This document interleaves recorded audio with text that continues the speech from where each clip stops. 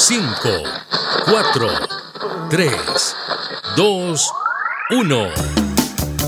Hola, this is the Discursive Power of Rock en Español and the Desire for Democracy, o el rock en español y el anhelo democrático, para más corto. I am Professor Jorge Leal, historian at the University of California in Riverside.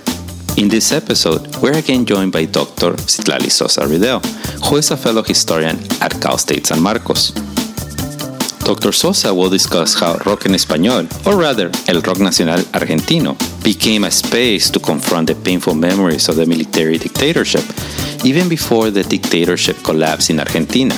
This also created an important sonic space across Latin America, as the composition of these lyrics and the listening to these lyrics created a way to engage with the national conscience, to tell stories of the murdered victims, and to deal with the crimes of the dirty wars of the state against the population when the courts and the nation would not. This is a difficult but very important topic, so I invite you to listen in.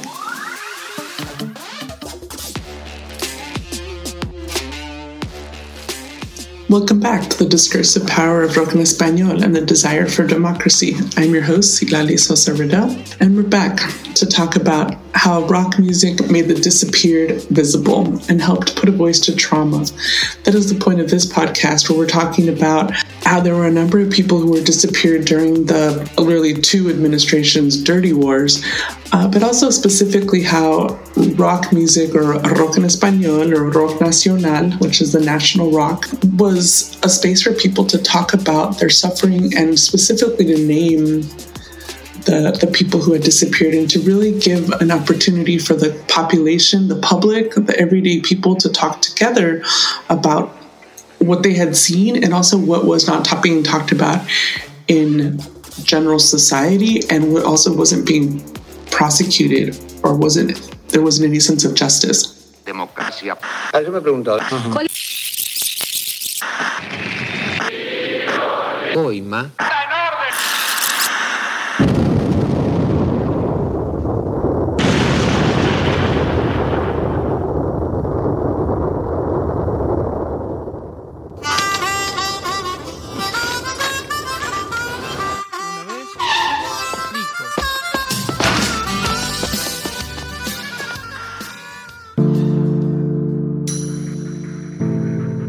In 1995, Navy Captain Francisco Silingo spoke to the Argentine journalist Horacio Verbitsky about his time when he had thrown people out of airplanes during the 1976-1983 dirty war in Argentina. Now, strangely enough, his confession actually shocked Argentinian society, because they believed that by 1986, many of the aspects of their violent past under the military dictatorship and the earlier military, right-wing fascist government had been put behind them, right?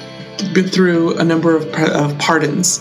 So when this event, this Navy captain speaking about what he had done, was made public, it renewed a call for prosecution of the perpetrators as more military officers came forward and began to reveal the multiple human rights violations that they had committed in the name of the military dictatorship.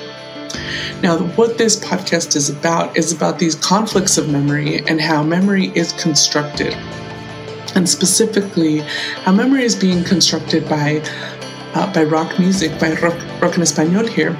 And that these are surface manifestations of traumas that were never resolved, about past atrocities in Argentinian society, so that memory of violence and trauma can all exist together in this very contradictory way. In this podcast, we're looking here at Rock en Español because this is really a space for thinking about how it is a significant part of developing contemporary democracies, and how it can be an important place for thinking through past undemocratic situations.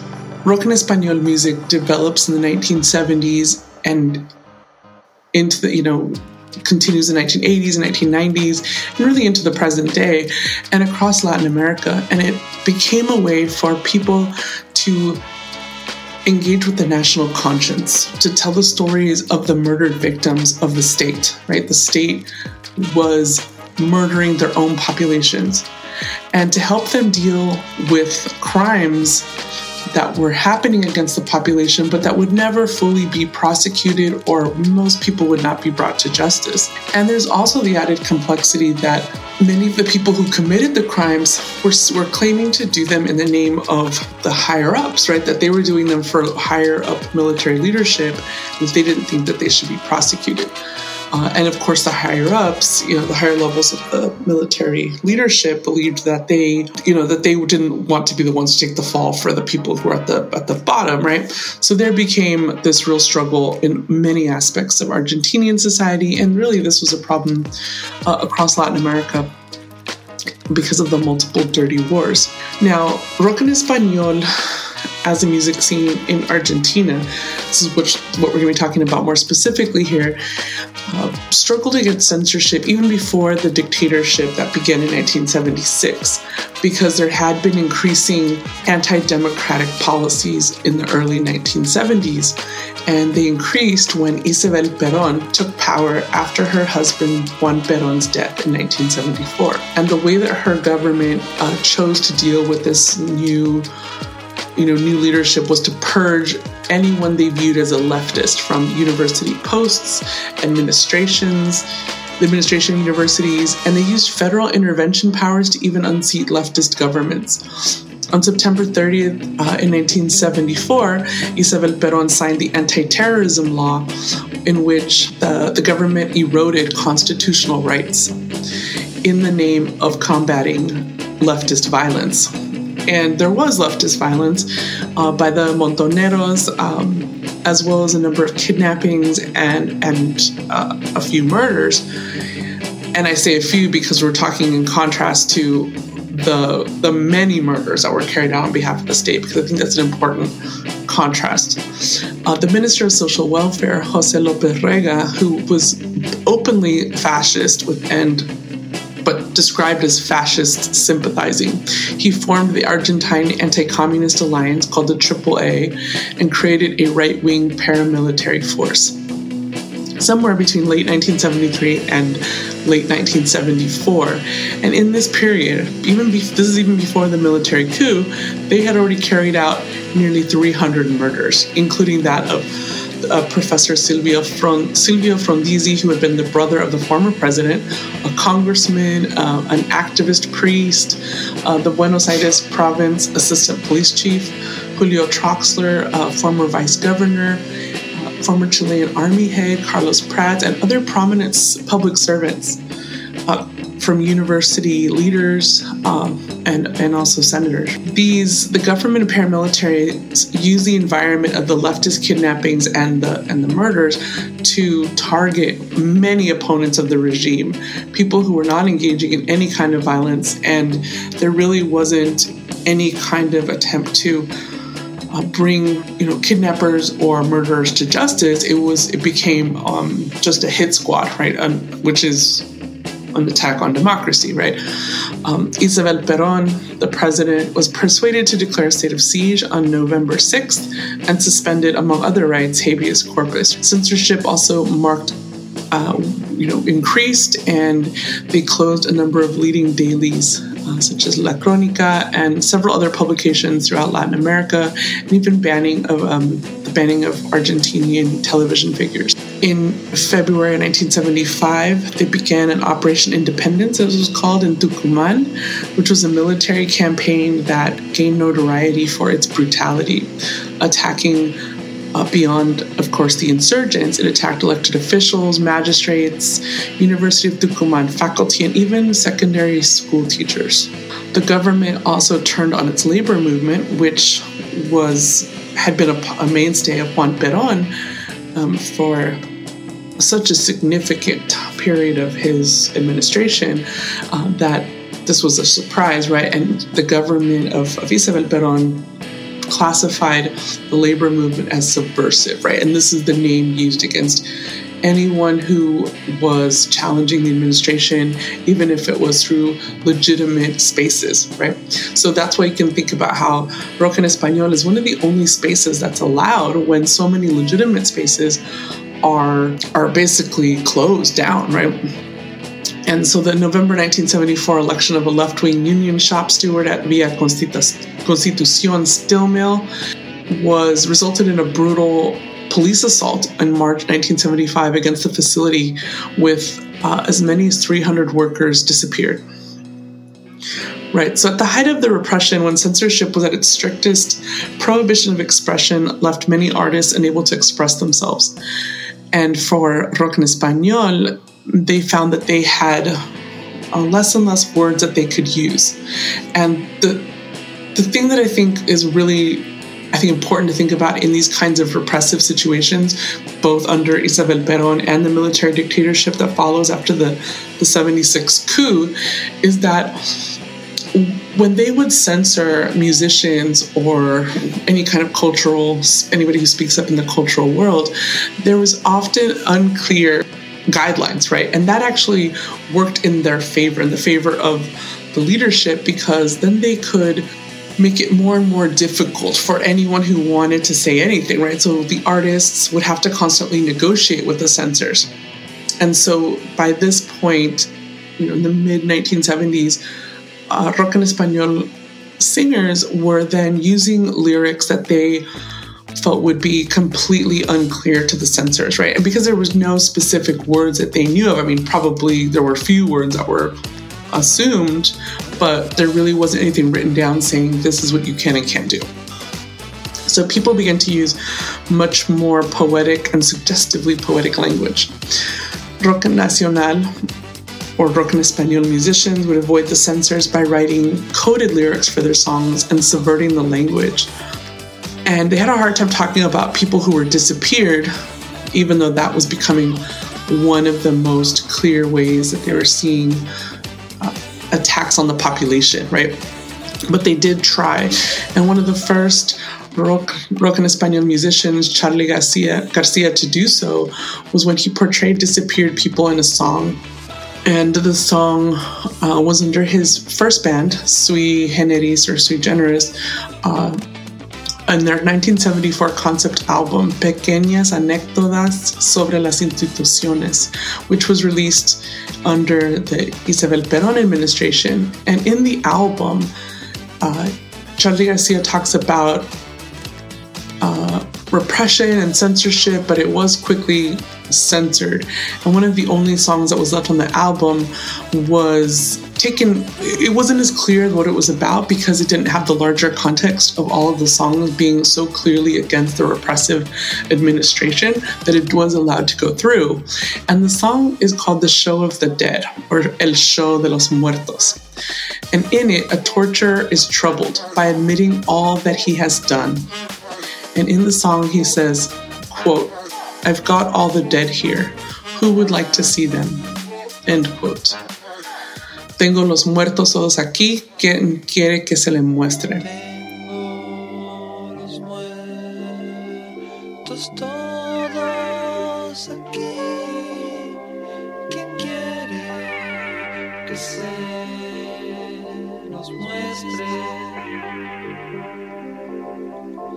Unos sin los otros de pie, todos muertos para siempre.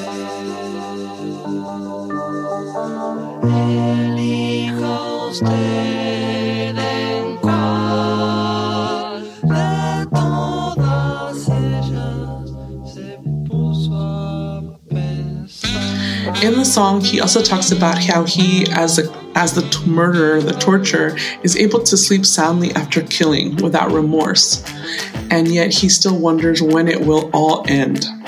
The song condemns both those who accepted these things, who accepted the status quo of a leadership that was murdering its own population, and not questioning the creation of the death squads or the torture spaces, but he also is criticizing, the song is also criticizing and condemning the creation of these torture spaces themselves, right? So in 1976, when the military coup took place and the military dictatorship started, Charly Garcia named his new band the Bird Making Machine, or La Máquina de Hacer Pájaros. So his idea for naming his band this was that he thought that the machine would produce songs that would be like birds, because birds are symbols of freedom. So that hidden within the song lyrics and the music, there would be a number of criticism and indictments against the regime. In their first album, there's one song called Hipercandombe, which is about a river, and the river is discussed as a sinister place because it is where prisoners are drowned at night when they are dropped from airplanes in operations that were casually called death flights, right? The song Hipercandombe talks about young people's experiences in this uncertain and frightening atmosphere that was prevailing in the region, right? And people living in Buenos Aires in Argentina. The song also spoke about covering your face and covering your hair because you're in hiding. And we can think about the significance of long hair being associated with people who were viewed as subversive, right? Subversive to the state. And as we saw in the previous podcast, that the significance of long hair really became a point of subversiveness, or associated with subversiveness across Latin America. And also, too, you can think of the United States because of hippies, and hippie culture was associated with long hair. And for the conservative world in the United States, too, long hair meant that they were anti-Vietnam War and viewed as subversive as well. And the song says that you cover your face and your hair as if you were cold, but in reality, you're hiding. You're hiding out. And the song also goes on to talk about the dead bodies that were burnt in order to dispose of them. And the song says how the gas and the tar rain down on the rotting corpses. And even with your high class background, it won't help you very much because you are still in this world, right?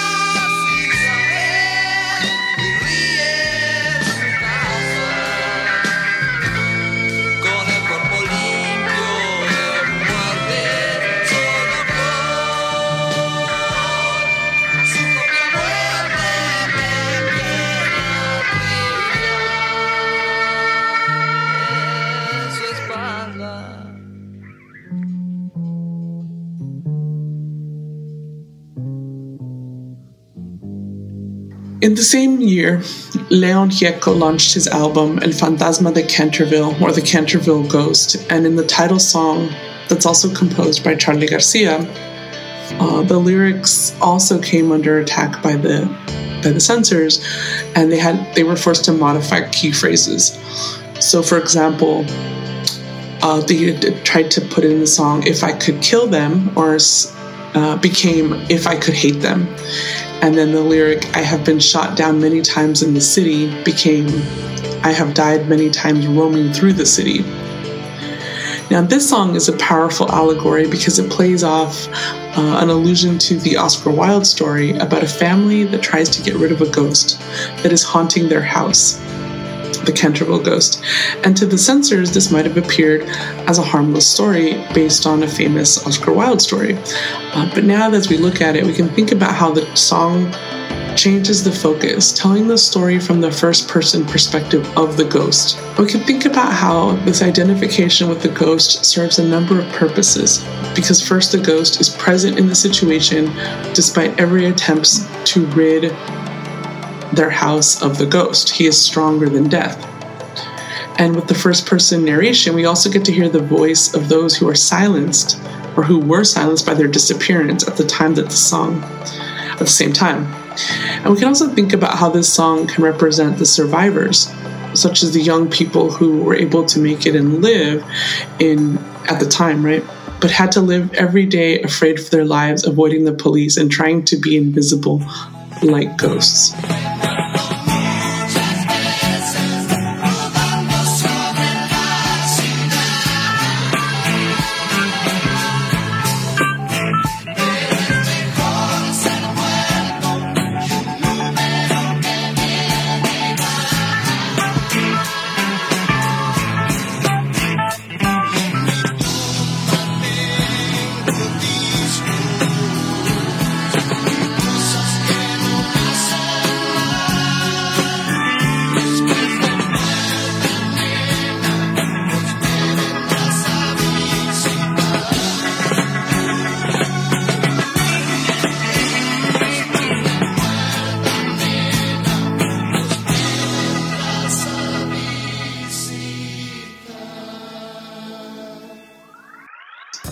I think if we think about the song, I think, there's really an attempt here to try to really push society to think about how they're still being haunted, even though they have disappeared people's bodies, when there's no proof of what is happening in the way we might think of the importance of having something to show as a way to show the nation what has happened. Even with that, the disappeared will still impact them, right? Their national conscience is forever marked. And then also, too, thinking about how the ghost is stronger than death. I think there's really, a desire to get the public to realize that perhaps there is something that they can take away from this, right? Rather than simply feel only traumatized, right? But try to find some kind of hope in the story of the Canterville ghost, and that they can draw from that and make something from it for their own society. Now, by 1982, it was very clear that the Malvinas, or the Falkland Island War, had been a catastrophe, and that the country had been devastated by the dictatorship.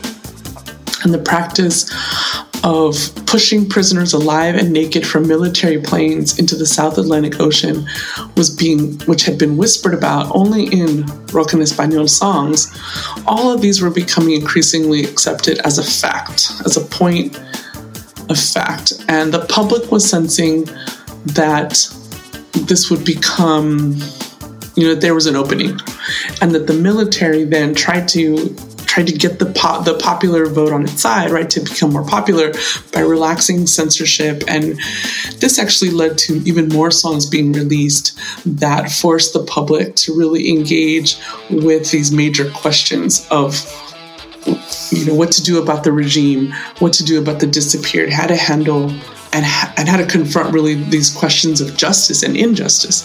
In 1983, Luis Alberto Spinetta released his album Bajo Belgrano, which was his most political album, and included a song called Maribel se durmió, or Maribel fell asleep.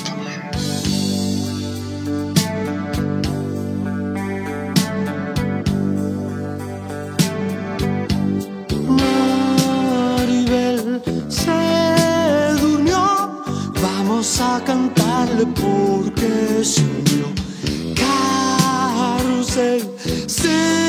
Sensación de que con el alma nos dé mejor.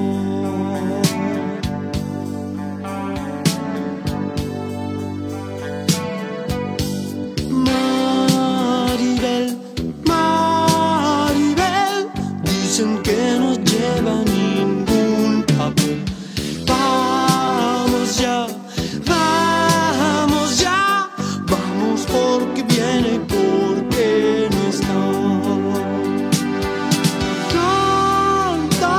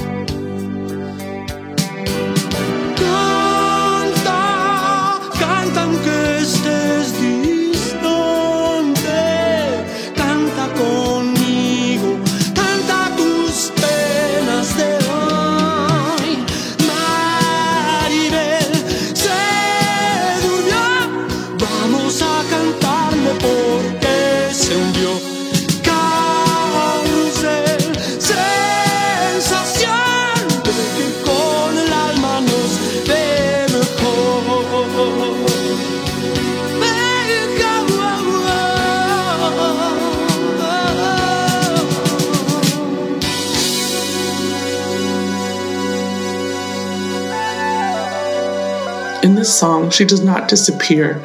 Instead, she falls asleep. She is not thrown from the plane into the ocean, as had happened to many people. Instead, she gently sinks in the water in a merry-go-round.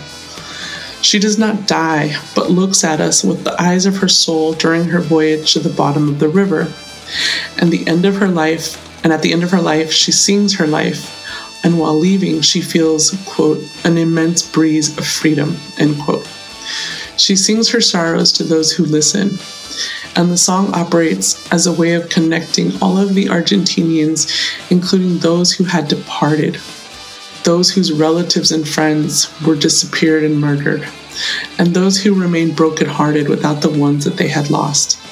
And the song ultimately invites everybody to join together to sing emotionally as one, and to find a way to really rethink the kind of horrors of what had happened to them. In the final months of the 1983 transitional military government, the armed forces try to convince the Argentinian people of 4 major points. And these are the arguments that the military is making here, okay? That the dirty war that they waged on the population had been legitimate, that the war against an insurgency of the Montoneros and the leftists had been supported by Cuba and the Soviet Union, and so thus any kind of attack on the population was done in the name of patriotism and anti-communism. It put Argentina on the right track of ending its political disintegration, and it stimulated the economy and combated corruption. The third point they argued was that even though the counterinsurgency war had terrorized people and killed people without due process, they were able to do so within the margins of the law because they had a legal mandate to repress the population. While tortures and disappearances were not officially sanctioned, they were merely inevitable excesses of war. And that the armed forces who did them were such an important part of society, an inextricable part of Argentinian society, that they could not be persecuted because they had been the only stable institution since the nation began, and thus they were above reproach. Now, one of the main ways that the military tried to create this master narrative and enact it on the population was by hiding the crimes that they committed. And they did this from the beginning, right? By obliterating bodies of people who were assassinated and disappeared, by throwing them out of airplanes into the Atlantic Ocean.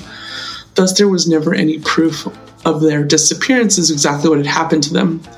And it became then the word of the military against the word of the surviving victims. And the military would argue that those people were living abroad and hiding or under assumed names, and that was the claim that the military made. Under the elected president of Raúl Alfonsín in 1983, they started the CONADEP, which is a National Commission on the Disappeared, and they took over 1,400 depositions and hundreds more from people abroad. 1,400 depositions in Argentina and hundreds more abroad, and examined the records of morgues and cemeteries and mass graves and began carrying out forensic investigations in order to uncover the truth. They also visited military bases, police stations, psychiatric hospitals, and all of the sites that had been secret detention centers. Because the Argentinian military always denied having the disappeared in these secret detention centers, there was always hope by their relatives that the people would be found. Although ultimately nobody was ever found. And what we want to think about here is the continued re-experience of trauma that this must have been for people who were going through this from the initial time at which their loved ones were disappeared to the multiple times in which the narrative of what had happened was being fought over in the public, right? In the public conversation. After realizing that the military dictatorship was ending and there was a new transitional government, Charly Garcia wrote the song that was ultimately released in 1983 called Los Dinosaurios, or the Dinosaurs, and in it he repeatedly uses the word disappear. And by saying it says your friends in the neighborhood may disappear, radio singers may disappear, people on the media may disappear. And you can hear that repetition of the word disappear really reminds the public of what has happened to them. And he also points to how This idea that the dinosaurs are waning and their power is waning, and symbolize the military officials. Just as the dinosaurs, these cold-blooded, powerful monster reptiles, eventually became extinct, so too would the generals. Right?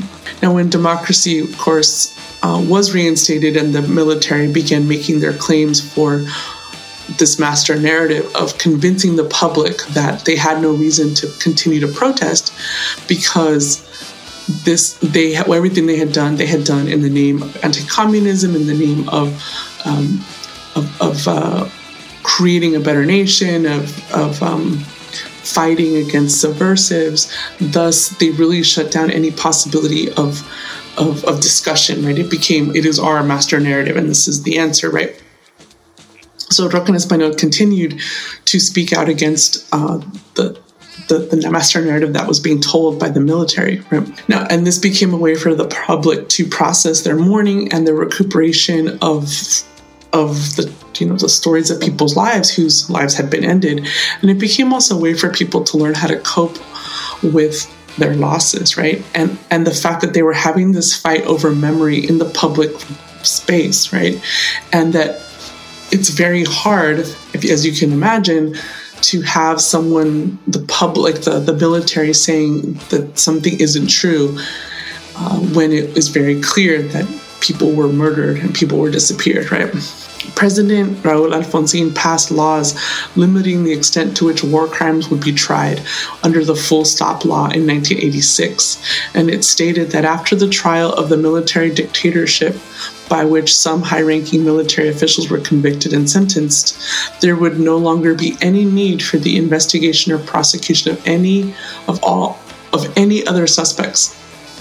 And in 1987, with the due obedience law, this absolved all lower and middle-ranking military officers from their participation in kidnapping, torture, violence, sexual abuse, rape, and killing of prisoners, because the argument was made that they had been following orders.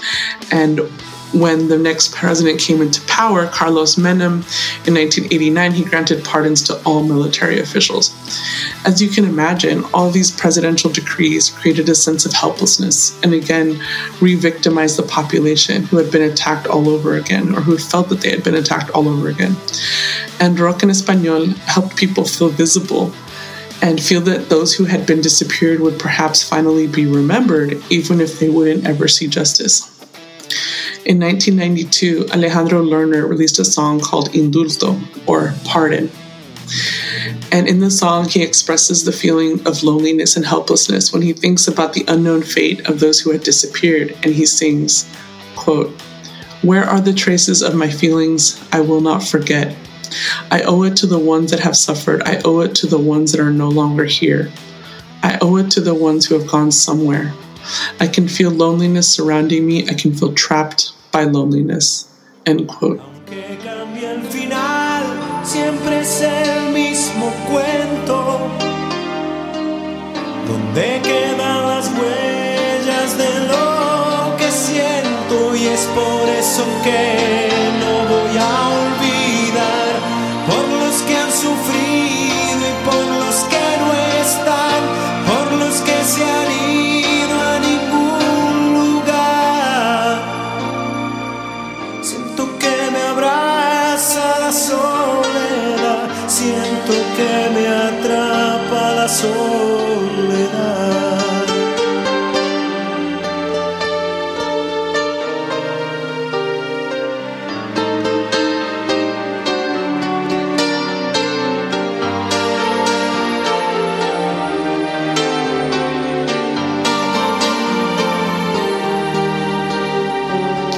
And you can think of here how much there's really this sense of helplessness, right? But I do think that there is something important about being able to do it together, right? To sing it together, to hear it together, and to think of it how it might be listened to on an individual level, listening to it through through your headphones, right? But also listening to it in concert, and how that can be a really important way for people to come together.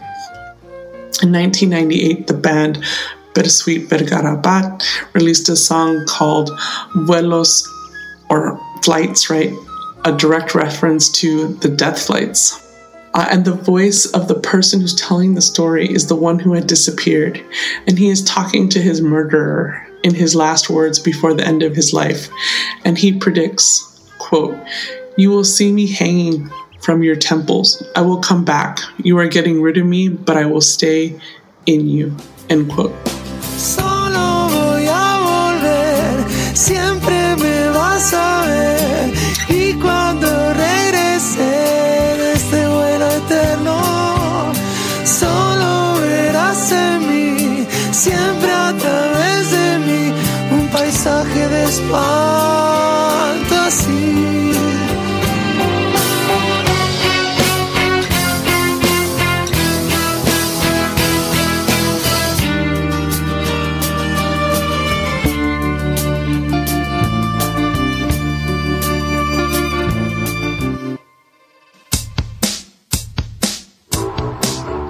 The song gives all the power and the voice to the person who had disappeared and ultimately curses the life of his or her killer with guilt. And it is a way really of victimizing his or her killer, right, by doing so. Ultimately, these songs tell us about how important it is for people to engage in mourning, especially when there was so much left and ignored after the end of the dirty war prior to the military dictatorship and the dirty war during the military dictatorship. And we can see how important it is for people to be able to have these kind of conversations in the public and national conscience. And the Rock Nacional or Rock en Español movement allowed for people to be able to remember those who had disappeared, and it acted as a voice of reporting and remembering those who had been oppressed by the dirty wars in Argentina and through these lyrics. Thank you.